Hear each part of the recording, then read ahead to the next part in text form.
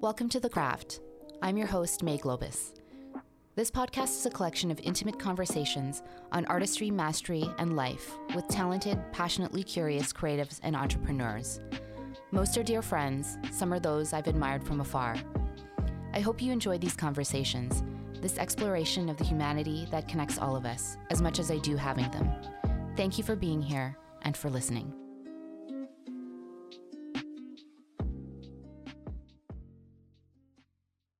This episode is brought to you by Before, an incredible new self-care brand that just launched their first products, a line of purifying toothpastes. I'm obsessive about my teeth and brush them usually 3 times a day, so I'm super excited to be using Before. It ticks off many boxes of what a good toothpaste should be. Their custom supermint flavor actually tastes really good, and the consistency is silky, and at the same time, it doesn't leak out of the tube, which is a total pet peeve of mine. It's also non-abrasive, so it doesn't destroy your tooth enamel. All the harmful ingredients have been replaced by clean alternatives, and their custom blend of fluoride and dentist-approved ingredients totally promotes optimal mouth health. Before also deeply cares about our planet. Their tubes are made from 100% recyclable plant-based sugarcane and creates 50% less carbon footprint than traditional toothpaste tubes. As you all can tell from the show, I'm a huge fan of good, purposeful design, and let me tell you, the design and color palette of these are beautiful. The tube stands upright on your counter and makes your bathroom look minimal and chic. Visit their website, before.com, and enter the code CRAFT, C-R-A-F-T, to receive a free tube with purchase. I'm a huge fan of what they stand for. You won't be sorry, and your teeth and the planet will thank you. As a number of you know, I'm also a certified sound therapy practitioner and founder of Oto Healing, a sound therapy studio and practice.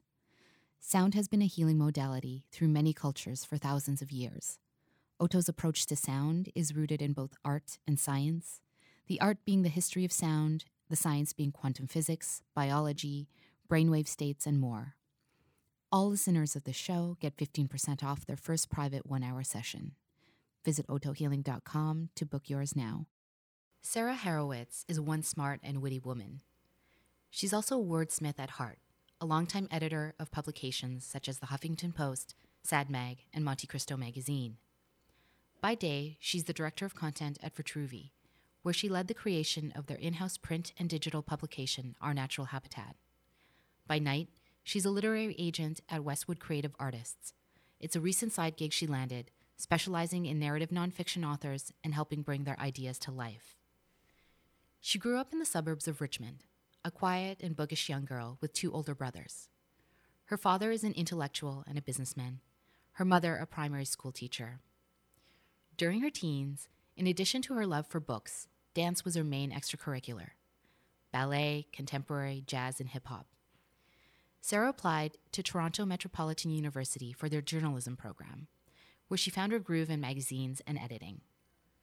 After Toronto, she returned home as a freelancer, until landing her first job at the Huffington Post, officially launching her career as an editor. In 2022, Sara spent some of the summer in London, taking her certificate in publishing through Columbia at Oxford University.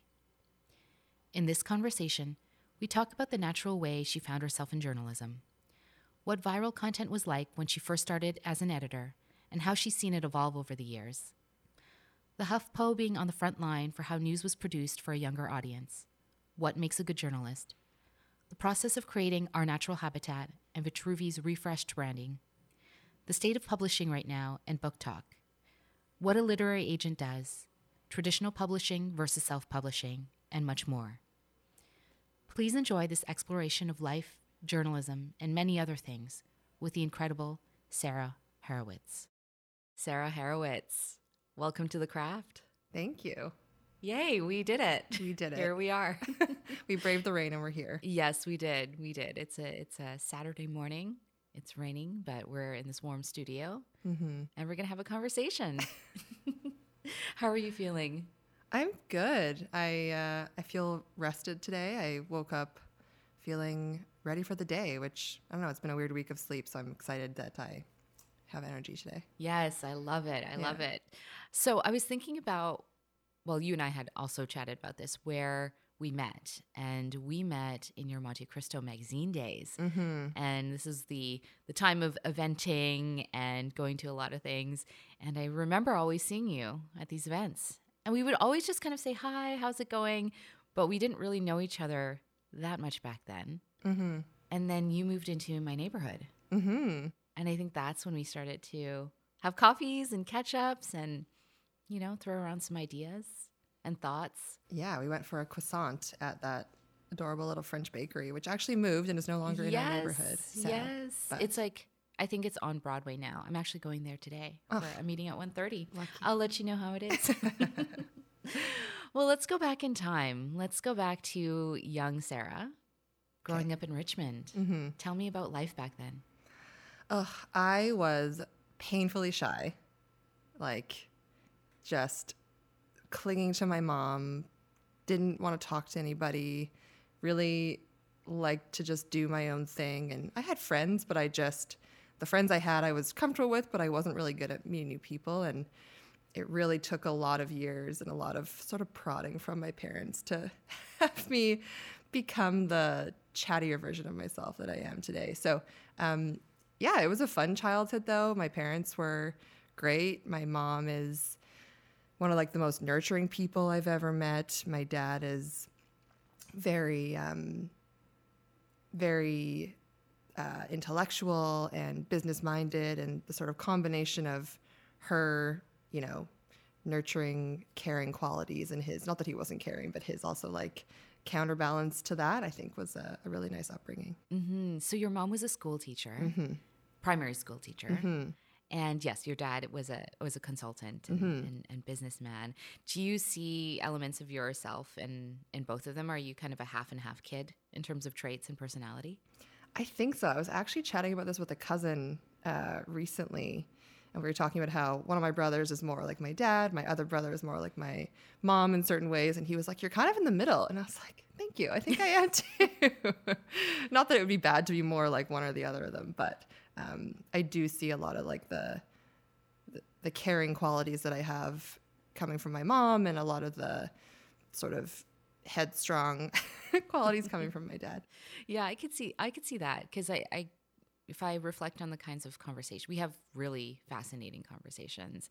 And yeah, if your dad's an intellectual, then I get where you get that from, which I love. And your two brothers are quite a bit older than you, right? So there's a bit of a gap. And your parents got you a bunny, didn't they, to help you to save you from loneliness? My dad told me this somewhat recently because, yeah, my brothers are 7 and 9 years older than me. So in lots of ways, we're sort of more grown by the time I came around. And, you know, they were never mean to me. They were great. They were never like bullying older brothers. They were always great with me, but we didn't like grow up together in that sense of playing at the same age. And they were just at a much different stage than me. Anyway, yeah, so my dad told me somewhat recently that the reason that I had a bunny growing up was because they were worried that I would be lonely. And so A, why was it a bunny? I don't know. B, like, I don't think I ever expressed interest in having a pet. They just one day were like, "We're getting you a bunny." And I was like, all right. You're like, do I have to take care of this? Like, is this part of my chores now? Yeah. And then later when the bunny died, a couple of years later, they got a puppy, which I thought my dad wanted. I thought it was kind of like midlife crisis, needs a dog in his life kind of thing. And again, my dad told me recently, no, that was because we wanted someone around the house for you. And I was like, I had friends. I was doing fine, you guys. But yeah. I'm curious to know, with the 7 and 9 year gap between your brothers, did it almost feel like you were an only child in a sense with that big gap and they're kind of doing their own thing? It only did when they were really sort of university age and they had moved out and I was still in the house and, you know, kind of mid high school or early high school at that point. So no, I never, because they were around still. And again, they were really, really nice with me and great with me. And we still had a relationship. It wasn't like they, you know, ignored me. So I never really felt like an only child. And yeah, I honestly never felt lonely. So I find it hilarious that my parents were really, really worried about it. And were you really bookish as a child? Yes, I read a lot. My grandmother, my dad's mom, every birthday for any of the grandkids would take each one on for like lunch and a shopping trip. And usually that meant, okay, I want to go to Toys R Us. I want to go to, a sports store and get a new basketball or whatever it was. And there was one year where I wanted to go to Chapters and get books. And she was taken aback and I think delighted by it, but it was kind of funny. She was like, all the other kids want toys. Why do you want books? Yeah. And what kind of books were you drawn to as a child? I think a lot of fantasy. I remember a book called Frindle, loving a book called Frindle that was about a boy in a classroom who decides to rename a pen as something else. So he calls it Frindle, and it's this like kind of uprising of the class where they all start using the word Frindle instead of pen. That one really sticks out for me. And there was a book called Feeling Sorry for Celia that my aunt, who's a librarian, recommended for me, which was probably when I was a bit older, but the whole book was written in letters back and forth between characters. And that one sticks out for me as well. Your aunt was a librarian. Mm-hmm. Did you ever ask her how the Dewey Decimal System was created? No, because it still confuses me, and I don't think I could even go there, to be honest. I still don't get it. I know, I don't get it either. And I think it's so bonkers that they made kids sign books out that way. It is bizarre. Well, I'm sure it's much better with the technology that we have now, but Yeah. But I do remember thinking that it was really cool that if you were signing out books, there was the card in there and you'd actually have to put the name and date. Yeah, that was cool. Really, it's really fun to see who else has signed the book out, Mm-hmm. even if you didn't know them. Mm-hmm. It always gave you a sense that like you really were sharing this item with other people. Mm-hmm. At least that's how I felt. No, I think being that's kind of a exactly bookish child myself. Yeah. What did you like to read? Ooh, I loved more of like the girly girl type of books. So I was reading a lot of Babysitter's Club. Oh, me too. That's a like, classic, yeah. The Saddle Club. I was super into mystery stuff too. So Nancy Drew and the Hardy Boys. And then once I got into, more of a preteen age, someone had brought a V.C. Andrews book to school. And I started reading those, which I hid from my mom because the type of stories in there of love and incest and like all these weird things, I'm like, oh, I'm pretty sure my mom wouldn't want me reading this, but it's so juicy. Babysitter's Club is a great one. I definitely read those too. And the Sweet Valley High books. Oh, yes. Yeah. Sweet Valley High. And then there were some random ones in between, but those were like the go-to series books that I loved. Also, R.L. Stine and Fear Street and Christopher Pike when I was in my teens. Yeah. So a little bit more into horror. Spooky. Yeah, and spookiness. Yeah. Yeah. A dark teen. It was a dark So much teen. angst. So much angst. So much. So your father was also on the board for the Dalai Lama Center. And he met the Dalai Lama. Did he ever share with you what that felt like for him or like any interesting stories about that interaction? No, I've seen the photo. It's a group photo. I really should. Sorry, Dad, if you're listening. I should have asked you more detail about that. I definitely will after this because I'm curious, but I don't know a ton from the actual meeting. Okay, Yeah. we'll do a round two. I'll follow up with you. Okay, sounds good. But let's go into you as a teen. You were still really studious, but now you're starting to like really have fun and come out of your shell. So what was Sara like in high school and what were you involved in? Oh, I was definitely a good student. Thankfully for me, I tried hard, but I didn't have to like shut myself away for hours on end. Like I was still able to have quite a full social life and do all the teen things of, drinking coolers in the park after dark and all that kind of stuff. And I still read a lot, and I was also really into dance. I thought I was maybe going to be a dancer after school, so I did dance was my main extracurricular activity. Ballet or contemporary? Kind of all of it: ballet, contemporary, jazz. Did a bit of hip hop. Wasn't very good at it. It was very fun. I kind of come from a family of dancers on my mom's side, so. Oh, really? Mm-hmm. Okay. And do you still incorporate dance and movement into your life now? Not really. It's hard as an adult to find a place where you can do it sort of recreationally. It's not like, oh, I used to play soccer, I joined a rec league. Like there isn't really that for dance. I mean, there are drop-in classes, but I haven't found a place that's at the sort of level that I want it to be, where it's like, I'm obviously not pro. I'm never good enough to be pro, but it's beyond sort of a beginner place. So it's harder to find as an adult, but it's definitely still just like in my body, I think. Yeah. I mean, you're so tall and you've got really great posture. So yeah, you do have a dancer's body, actually. We don't talk about how tall I am. Strike that from the record. Okay. And so after high school, you went to Ryerson. But my question before that was, did you always know that you wanted to end up as a writer and potentially in publishing later down the line? Is it something that, you just had in you from a young age? Or did you just sort of like fall into it? Yeah, I knew I liked reading. I knew I liked writing. But even, midway through high school, I didn't really know where that left me, as far as what could that look like in actuality as a working person. And I remember being at a family event and I think like great uncle Uncle Sam, maybe I want to say, I was telling this to him kind of, and he said, oh, have you thought about journalism? And I was like, I don't even know what journalism is.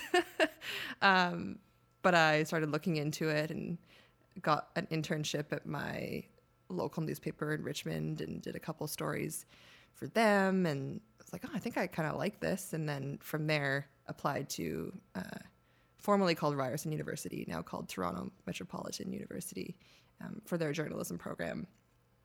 And got in. So it was really, once I was in the program, that I knew I liked writing again, but it was in the program that I kind of found my home in magazine and in editing and in really being sort of the shaper of the story more than needing to necessarily like write the story. Okay. And you graduated with honors. I did, yeah. Yeah. And you had the full university experience out in Toronto. Yeah, Toronto Metropolitan is a funny university in that it's right downtown Toronto. So there is a small campus, but it's just kind of in and amongst the city, really close to Dundas Square. So really in the heart of all the kind of hullabaloo around there. So it wasn't sort of your traditional campus experience where you're insular and there's, all these things going on campus with that. That said, I really like the experience that I had because I just got to be 18 and living on my own in Toronto and grow up in a really unique way in that sense. So I'd go visit my friends who were at the sort of more traditional campus experience schools, but I actually really liked being in the heart of the city and having it that way. Yeah, that would actually be so cool because I went to UBC and that university is like its own literally city. It's at the edge of a cliff. Yeah. So yeah, it would be fun to be young and sort of like running the city, And we really felt like we ran the city. Yeah, I mean, it's I bet. Yeah. Obviously, we knew nothing, but it really felt like we were just owning the place. And then after university, you got your first job in Toronto. And what was that like when you got that first journalism job? How did you feel?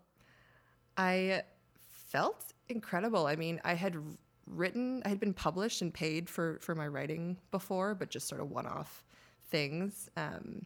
And yeah, I got a part-time job as like an associate editor, I think, for a blog called She Does the City, which is still very much alive and well today. And yeah, it was amazing to just feel like, wow, I'm doing it. I'm editing pieces. I'm putting them on the web. People are reading them. I'm like part of the conversation. So yeah, it was huge. And then you came back to Van. Yeah. And then continued to work for She Does the City. Did I get that right? Yeah. Yes. But also doing a bunch of freelance. And then you finally were hired at HuffPo full time. Yes. Yes. The Huffington Post Canada had a BC or a Vancouver office. That was sort of the the BC hub for all the provincial news. And I got a job there, which was a wild time just because that was like it wasn't the golden age of the internet. I don't know if there really was such thing actually, but being part of a news site at a time when I really do think that the Huffington Post was sort of the front lines of how we consume and produce a lot of news for a younger audience. So it was really cool to be part of that. Yeah, no, I agree. I remember reading it, and yeah, it was a online publication before all the BuzzFeeds and everything else that came out. Like they were the OG, they were like the genesis. And I remember you saying you were tasked with creating viral content when you first started. And so I'd love to know what viral content was like when you first started, and how have you seen it change over the years? That's an interesting question. I mean, if you look up my author profile on the Huffington Post, there's some hilarious stuff on there. There's one about like a truck carrying like a truck full of I think it was beans or peas, like cans of peas to go to a grocer. Somehow the back opened and all the peas fell everywhere on the highway. And like that was a story that I wrote up because all the puns you could do, and how funny is it that this like truck exploded with all these peas on the highway. So like that's a real example of a piece of sort of viral content that we were like, we have to put this up. People will read this, which is I recognize not hard hitting journalism, but stuff like that did really well for us at the time. Or I remember I had seen, I think on Instagram or something, that this girl for Halloween had dressed up like Miley Cyrus at a club, and somehow I didn't even know her, but somehow I saw a photo of her and I was like, wow, she looks exactly like Miley Cyrus. This is hilarious. And I went to my boss and was like, I think we should just like get these photos and put it up and just be like, this Miley Cyrus lookalike lives in Vancouver. How funny is that? And she was like, Sarah, that's like absolutely insane. Like, what a waste of time. And I was like, yeah, I mean, yes, but also like, I think it might perform kind of well. And she was like, okay, just whatever, just do it. So I did it, and it went, Vancouver wide viral. And so stuff like that, where you're just trying to tap into a moment and give people some entertainment. Yeah. So viral content definitely wasn't the more journalistic side. It was more the lifestyle, culture, zeitgeisty stuff. And I guess it's still the same. I mean, there's just different types of it now, right? Like you've got the memes, you've got the dance TikToks. Like it seems like the category is just expanded. There's just more SKUs of viral content.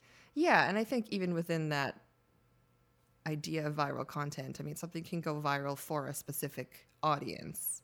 So if I think about my time at Monte Cristo, the pieces that consistently, I mean, maybe viral is not the word, but the pieces that did really well for us consistently were local history and things you didn't know about Vancouver, hidden parts of Vancouver, underground parts of Vancouver. Every time we published one of those, top performer. So that might not have nationwide appeal, but for a specific audience, those pieces became really important. So I think you can tap into a specific audience and have it be really perform well for them, even if it's not like a wide reaching topic. Right. So just knowing who your audience is and writing for them or sharing stories for them. I'm really curious to know what you think makes a good journalist, in your opinion. And I'd also love to know, you as a journalist, what are your North Star values? I feel like they'll be the same. The two answers are probably going to be the same for me. I think to be a good journalist, one of the most important things is a true open mind, in the sense that you can go in thinking you know the story, but if once you're there, the angle you thought, the narrative you had in your head isn't true, you can't hold on to that. You have to be able to follow the, this is going to sound cheesy, the truth, as it were, but like you have to be able to pivot and go where that narrative is actually taking you. And I think that a lot of, not even necessarily journalists, but writers can kind of get stuck in the vision they had for something. And it's, as an editor, I'm always like, just see where it takes you. And I think that's something that's really valuable. As far as being a journalist, I mean, of course, you have to keep all those sort of standard ethics in mind, the things that I like learned in journalism school, you know, not misquoting people, really trying to be impartial, which I don't actually believe anybody can be fully impartial. We're all human at the end of the day. Everything that goes in an article, something's been left out, something's been included. Nothing is ever going to be fully impartial. But and you're biased. Your own 100%, biases. Yeah. and in ways that we don't even recognize, each of us. So it's impossible to be actually impartial, but I think having that as something that we always still try to work towards is important. And for myself, I mean, if I think about the values that matter to me, maybe more as like an editor when I'm treating a piece or editing a piece, I think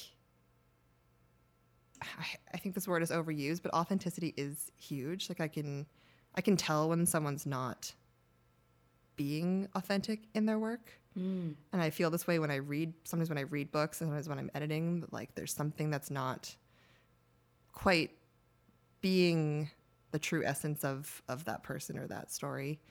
Is that intuitive? Like, are there actual cues, or is that more of a feeling when you know something is not as authentic as it could be? I think it's a feeling, and yeah, I wish I could say that there were sort of telltale signs, but it's in the reading of a work. You can just tell, you know? Well, that's what makes you a good editor. Hopefully. You have that feeling and you can tap into that. Hopefully. But yeah, I think the ability to be sort of nimble with a piece of writing is really valuable. Yeah. I love the idea of you saying as an editor to a writer, like be open-minded and go where it's taking you. It makes a story or a piece seem more like a living thing. Which it is ultimately, you know, like you can, it can happen at any point too. It can be if you're going out and interviewing someone, that can be where it happens, or it can be in the actual writing where you start writing it and it just takes you somewhere else, because ultimately it is kind of a living thing. Yeah, and I guess so many things are. I mean, even when I think about all my different podcast episodes, I often have people who ask me, you know, what should I start with? What are your favorite ones? And I'm like, it's kind of like you're asking me to pick a favorite child. Like I can't pick one because every single one it's a living being and it's its own universe. So I can't really pick one. So yeah. Even like when you're doing a sound bath, do you go in thinking, okay, I know roughly what I'm going to do, or it's all just how it feels then, right? Exactly. Yeah. It depends on who's in the room, who's in front of me. I've never played a sound bath the same way. So I don't know. I think it's really beautiful to sort of treat many things as if they're alive and are dynamic. Yeah. Do you have any heroes in journalism? Oh. Or writing, authors? Yes. I mean, authors that I admire the most, I would say, their work that I could read over and over again. Joan Didion, I mean, she's not an uncommon inspiration, but I love everything she's ever written that I've read. Deborah Levy, who is both a novelist and has written a sort of series of memoirs. Her writing is incredible. And Keith Lehman, who is an American author, and again has written fiction and nonfiction. So those are three people who I feel like I consistently could read and be inspired by their work. Like I read it and I'm just like, how did they do it? Yeah. Oh, just like that natural God-given talent. Yeah. Or maybe words. It's really hard work. I don't know, Yeah. but either way, Yeah. I'm thankful for it. I don't know. This just popped into my mind, so I wanna ask you about it. But Elizabeth Gilbert wrote this book, and oh my gosh, what is the name of it? It's escaping my mind right now. Basically, she was talking about a story or something that happened to her, where she was saying that she had this idea for a book, and she could not, for the life of her, even though she had the idea, it just wasn't coming out right. And somewhere along the way, a few years later, she met another author. And basically, that author had the exact same story idea as she did. But she was able to write it and publish it. And I think it did really well. So what she was trying to say, I think the book is called Big Magic. What she was trying to say is, I wonder if ideas are sometimes their own living thing and they're in the ether, and you may be a vessel for it or you may not be, and that exact idea in the ether will go to someone else and they'll be the right vessel. Mm-hmm. I think that's so fascinating. It is. I mean, even think about the number of times that you or someone you know has been like, oh, there should be an app that does this, and then you look it up and it exists. Yeah. You know, I mean, that's more practical, but yeah, I definitely think that there kind of are no new ideas, and it's more about, okay, what can I bring to an idea or a perspective that's different? Or the idea that the idea is never yours. Yeah. Yeah, that it already exists as its own self. Yeah. So anyways, I've always really loved that. So now you're the director of content for Vitruvi, which is a natural home scent brand. Mm-hmm.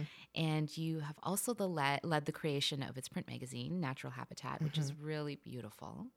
I'd love to hear about, or maybe take me through, your own personal creative process when you were building out the magazine. Mm-hmm. It was really, really rewarding because I'd worked on countless print magazines before. I'd interned at magazines, obviously spent 4 years at Monte Cristo, also edited a local magazine called Sad Mag. Like I'd put together and been part of and been the editor of a lot of magazines, but with Natural Habitat, it didn't exist before. So it wasn't like we had a template to follow or, design standards or anything. We could just dream it up the way that we wanted it to be. So it was a really, really fun process to work with our in-house designers and just be like, what do we want to do with this thing? And I think that element of play is really clear in the final product. There's color, there's text treatment, there's just like this element of whimsy almost that I really love, but it's still grounded and it's still beautiful. It's still like a keepsake item. It's not chaotic. It's just, it's wide ranging. So yeah, it was really fun. That's sort of on the design side. That was really great. And then similarly with the content or the written content, it was just sort of sky high. What do we want this to look like? And our tagline for the magazine is exploring ways that we can feel at home in our bodies, in our spaces, and in our world. So looking at those sort of 3 buckets as our buckets to fill as our sort of mission, it was really cool to explore what does that mean and how can we kind of push those boundaries of what each of those things mean. Mm-hmm. Yeah. Mm-hmm. And I still have the one that you sent me, and I think it's the first issue. Mm-hmm. And I still have it. It really is beautiful, but also the writing and the content in it is really rich. Yes. It's not viral content. It's not viral content. Yeah, no. it's really intelligent. Yeah, thank you. And that, again, was intentional. It was, how can we be playful? And yes, we are a magazine that is, essentially for a brand at the end of the day. But my vision for it was always, yes, product is a part of it. Yes, Vitruvi is ultimately the voice behind this magazine, but we are going beyond that in the sense that what does the Vitruvi customer care about in the world beyond just Vitruvi product? So, there's everything from Sara, who was a survivor of the Nexium cults, wrote a piece on coming back to her own body, which was obviously in the bodies section, to a reading list that someone wrote and pairing Vitruvi scents with different books. I love that. Yeah. So good. To a piece on, we went to the factory in Los Angeles of Citizens of Humanity, which is one of the most like sustainable denim companies I think ever. So, and that was in the world section. So yeah, it was really nice to expand what content could be for a brand, I think. What was, I guess, who wrote the piece for the Citizens of Humanity? I wrote that one. Oh, you wrote that one. So what was it like? So you went? Yeah. I mean, they have an incredible operation in Los Angeles, which is very cool. I feel like most clothing in general we hear is made not necessarily in North America, but especially denim, I don't think a lot of it is made in North America. And they have a really state-of-the-art facility, and they employ obviously a lot of local people. And they were doing all these cool things with stone washing, but the stones are reusable as opposed to just like taking stones from the earth, and using less water in their wash cycles. And they had a whole recycling program for fabric that couldn't be used for denim that would go and be sent to a company that would turn it into filler for yoga mats or all these things. So they're really doing a lot for sustainability, which, as we know, fashion is one of the worst polluters. So yeah, it was very, very cool to see. Nice to be sent on those assignments where you can dive deeper into something, and the ability to share that. So you guys also went through a rebrand as well. And that's, I've been through one with a company before, and that's like a long and arduous process. Are you guys happy with how it turned out? And what did you feel like, what was the need to do it, to do the rebrand? Yeah. So our co-founders, Sarah and Sean, started the company super grassroots in their apartment and did everything themselves. And that sort of early stage design that we had for the company carried us through the first, I want to say, 6 years. And there came a point where they wanted to just give it a refresh and have it be a little more cohesive and really represent the sort of re-envisioned direction for the company, which was really embodying air and the importance of air in your home. So less on scent specifically and more as like scent as a way to shape the air in your home. But also, we just launched a humidifier. So we're really an air care company more than a scent company now. Anyway, so the rebrand was really inspired by that and by wanting to have some cohesion across product lines and really bring some new excitement to this path that we're on now. Yeah, and what a timely rebrand too, and rethinking like less scent and more an air company, because of the popularity of like breath work and being able to breathe properly and what that does to your nervous system. So it really makes sense for the times. Love that. And this summer you took your certificate in publishing through Columbia, and you did it at Oxford for about a month. Yeah. And I'd love to know, what are some of the more surprising things you learned about the publishing industry that you hadn't known before or hadn't considered before? Oh, that's a good question. I feel like I didn't. I mean, everything was new, and yet nothing was new in a way. I think that it was interesting to hear from a lot of people who are working in the industry right now. I mean, it was doubly interesting because most of our lectures were from the UK, so I wasn't getting necessarily a snapshot of the Canadian market, but of the UK market. But I think that it's a really interesting time to be in publishing because of the way that the pandemic brought, a huge boom for the market as far as people being stuck at home and reading a lot more. So there was this huge kind of spike in readers and in book sales. And it's kind of calmed down now that people can go out again, and publishers are now trying to figure out how can we keep that momentum going. So I think it's an interesting time to be in publishing, and just hearing from people throughout the industry, whether they were in marketing, whether they were in PR, whether they were in editorial, whether they were agents, whether they were designers, just hearing kind of those similar sentiments of we're all really dedicated to this work, but we don't really know what's going to happen, was really interesting. People talked a lot about book talk, as in like book TikTok, which we've seen, make a book completely go viral, to use that term. Even books that aren't new, so that was talked about a lot, which I thought was not surprising, but just interesting how much the industry is not relying on it, because it's not, you can't predict what book will take off. But it was interesting to hear how many people brought that up. Yeah. Book talk. Yeah. Yeah. And Twitter. This was before Elon Musk actually bought it. So I would actually be curious next year if people are still suggesting that all the publishing hopefuls go on Twitter or not. But and a huge congratulations on taking a side gig as a literary agent now. Thank you. For Westwood Creative Artists. Yeah. For those of us who aren't sure what a literary agent does, can you maybe explain what that role is? Mm-hmm. Yeah, so I'm kind of the go-between between authors and editors at publishing houses.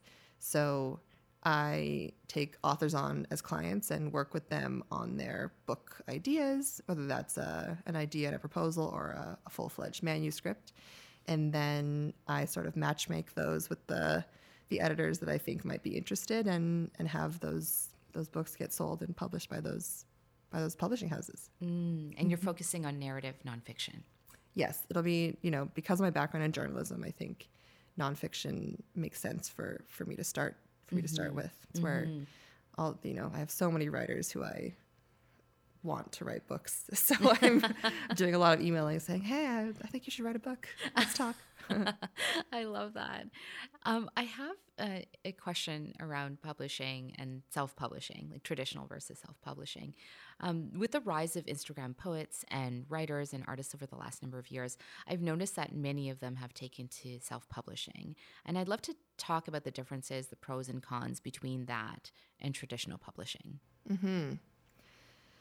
Yeah, I think self-publishing is a great way to get your name out there. It's a great way also, you kind of own everything, right? Like you are doing it all yourself, so you're not giving any rights away essentially to the book. You can do it on your own timeline. It's all done by you, which is, I think, mostly good. Obviously means a little more work for you as well. Probably means that you don't have an editor. Probably means that you don't have a publicity team. You don't have anyone sort of championing the book for you the same way that you would at a traditional publisher. So I think it's great to see the sort of democratization of the publishing industry. It's kind of the way, there are blogs and there are newspapers or magazines. So I think there's room for all of it. And I think there is something really special still about being published by a publishing house and having that name behind you and those people behind you, again, on the marketing team, on the publicity team, on the editorial team. But that said, I do think there's room for all of it. Yeah, you just said the democratization of publishing. And when you said that, something that comes to mind is there's this artist that I follow on Instagram, and she does this really compelling photography. And then on top of the photography, she'll have like just one line. And it's like, it's either, if there's two people in the photo, it's like 2 lines of dialogue for between each one of them. Or if it's just one person in the photo, it's like a thought that they have. And she's really blown up. Her name is Sara Baba. And she just released a book of her art recently. And she had a sliding scale of what people could pay. So you could pay anywhere from $60 to $300, and it was your choice. And I thought that was really cool. Mm-hmm. Yeah, I think we're seeing more of that stuff in art, especially. I think that's very cool because it has historically been such a high barrier to entry. I mean, I guess that's why you see a lot of artists offer sort of prints as well as the original artwork itself. But yeah, I think that's great. Yeah, I thought it was great because, if you couldn't, afford the $300 coffee book, you still had a chance to have something beautiful that you really, really want. So I thought it was great, and probably we'll see more and more of that, I'm sure. Yeah. I'm curious to know how an advance works in traditional publishing, because I think I don't really understand it, and probably a lot of people don't really understand how that works. But yeah, what's the process behind how an advance works and what that means for an author and what it means for the publishing company? Yeah, so an advance is essentially an advance on your sales of the book. So you, as an author, you are entitled to a percentage of your book's sales for, however many years, forever, basically, as long as it sells. So an advance is the publisher saying, we believe in this, that we're going to give you this much sort of upfront to buy the book, to have you go write the book if it's not written yet. And then once the book actually is launched and starts selling, you sort of make back, quote unquote, that advance in those sales. And then once you've earned back your advance, you start making royalties. I see. Okay. And what happens if the book undersells? What do you mean? What happens? Yeah. So what happens if the sales of the book don't reach the advance amount? I mean, the hope is that it will, even if it takes, there's no timeline on that. Oh, right. You did mention that. I see. Yeah. Okay. So it's just whenever that happens. It could happen really quick. It could happen in a year. It could happen in 2 years. Got it. Okay. And so that's also why there's always the sort of toss-up of, do I want a big advance upfront, but then that big advance will take probably longer to earn back, or do I want a smaller advance and then start earning royalties sooner? So it's Gotcha. I mean, that's essentially what my job will be with the writers, is right. getting them the best deal for what they want in that sense. Okay. That clears up a lot of questions I had in my head. So thank you. Is there a book that you often gift to others? Oh, well, there are 2 books I tell everybody to read, one is Keith Lehman, who I mentioned previously, but his memoir is called Heavy, and it is just, it's so well written. I can't even speak about it. It's just incredible. It's about his experience growing up in the States in the South. And the other book that I tell everyone to read is Split Tooth by Tanya Tagaq. She's a throat singer from Canada, and wrote this incredible novel. And it is just, it's lyrical, it's poetic, it's gutting, and so well written, which makes me almost angry that she's good at multiple things, but but not angry, really, just thankful.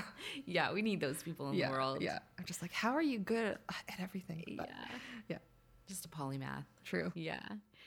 Well, just a couple more questions. This next question is there a literary character that you most identify with, and why? Oh my gosh. I actually don't know. I don't know if I have someone that sticks out. I spent so long reading memoir and nonfiction. It's only in the last couple years that I have really found a love in literary fiction again. So I've read a lot of fiction the last couple of years, but I don't know if there's any character that sticks out for me. I mean, I think the thing that I like about reading is that I read about people and perspectives that aren't my own.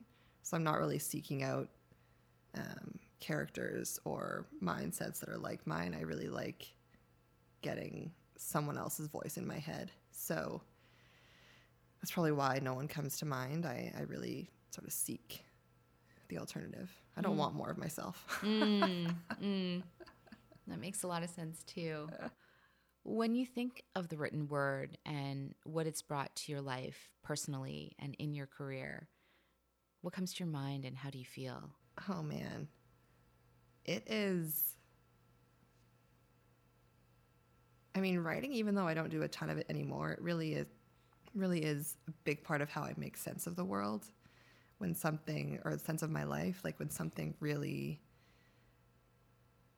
impactful in one way or another has happened, I do often write about it. I wrote an essay on like a big separation I had with like the most seminal like relationship I'd had. And I wrote an essay on my name and what that name means to me as being inherited from other people in my family. So there are moments that feel like the only way I can understand them is through writing them down. And in that process, kind of going back to what you were saying about, I don't know where that story is going to take me. The writing is kind of that. The writing is the therapy. The writing is the catharsis. The writing is the discovery of exploring whatever I need to explore. So that's one part of it. And then I think on the consuming side, it really is a way for me. It's a meditation. It's an escape. You know, I don't read a ton of books to like quote unquote learn. I really read to devour someone else's work and kind of what I was saying before, get their voice in my head, get out of my own head. So I think the written word has been truly invaluable for me throughout my life in some form or another. I love that. It's your mode of expression. Yeah. Oh, I'm not visual. Don't ask me to draw anything. I can't paint. I can't do anything else. Yeah. I have one question actually before my final question, which is a new one that also just popped into my mind right now. But I was listening to, the model Emily Ratajkowski. She has a podcast called High Low. And she recently had a guest on who's a dear friend of hers, Sara Hoover. And Sara Hoover is someone who's been involved in the art world for a really long time. Young, I think they're both kind of in their early and mid-30s. And Sara was a curator at the Gagosian for a really long time. And I find these women so fascinating because they had a really intelligent conversation. These women are really, really smart. They're also feminists. But they're also models, and they are they have their regular jobs as curators, but they're also authors, and they are fashion icons. And it's, for me, I was like, oh, this is really cool seeing this sort of new wave of polymaths. And both of them have written books. Emily's was her book of essays, My Body. And Sara Hoover has one that just dropped, I think, or is coming, called The Mother Lode, about motherhood from a really truthful place, sort of removing the patriarchy from motherhood. And I just think it's really interesting having this sort of new wave of women who can do so many things and still be intellectual and still be authors and still be all these things. I'm wondering, have you read My Body? I haven't read My Body. I've read the essay. She had an essay that was published in, I think it was New York Magazine. So I have read her essay, but I haven't read the full collection. Okay. Yeah. And your thoughts on the writing? Yeah, I thought it was really good. Yeah, I mean, I think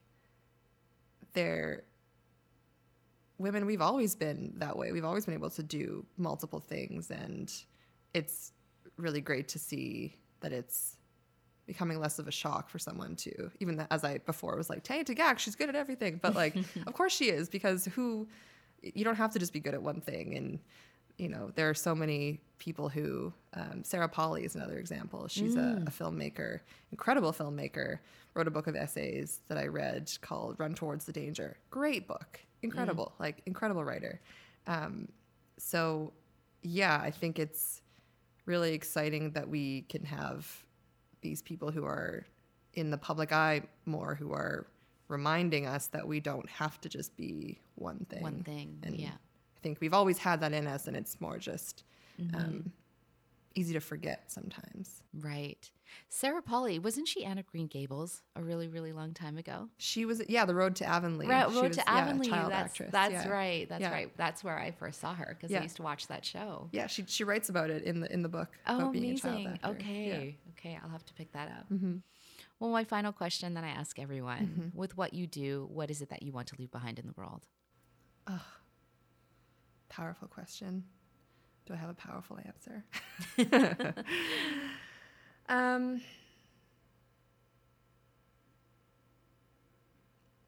mean, I think that, with the platform and the influence that I have as an editor, as an agent, in these positions, I recognize that I am in some ways a gatekeeper. I don't like that term, but I am in some ways a decision maker in whose story gets heard, in whose story we, promote over others.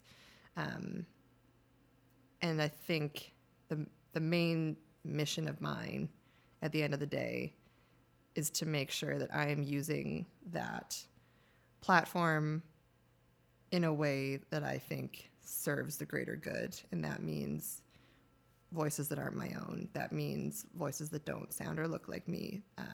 It's really been my mission, again, as an editor, and will carry that to being an agent as well, to make sure that I am responsible with that level of influence that I have. Because ultimately, I think storytelling, the written word, like we were talking about, it's so important. It's so crucial to not only like shaping our worldview, but helping us, again, understand the world, make us feel less alone, whether that's stories that are similar to us or not similar to us at all. No matter what, you come away from reading a good book or an amazing essay and you feel different. And so, yeah, I really think what I want to leave behind is, or I want someone to be able to say, like, yeah, she really used the little bit of tiny minuscule bit of influence that she had to propel the industry forward as far as who we're hearing and who we're reading and why. I love it. Well, I'm very excited for you in all kinds of ways. Obviously, all the great work that you're doing with Vitruvi, but also this new side hustle that you have that you seem very passionate about. And I know you're going to be excellent, most excellent at it. And you're going to be supportive and compassionate. And whomever you work with is going to be really lucky. Great. Hey, May, you want to write a book? Let's chat. Thank you so much for being here and for the coffee this morning. You're welcome. And I look forward to the next time we have another chat over a croissant. We'll go to L'Atelier. Yes, please. We'll pay a visit to their new location because we love the owner. He's great, and we want him to be successful.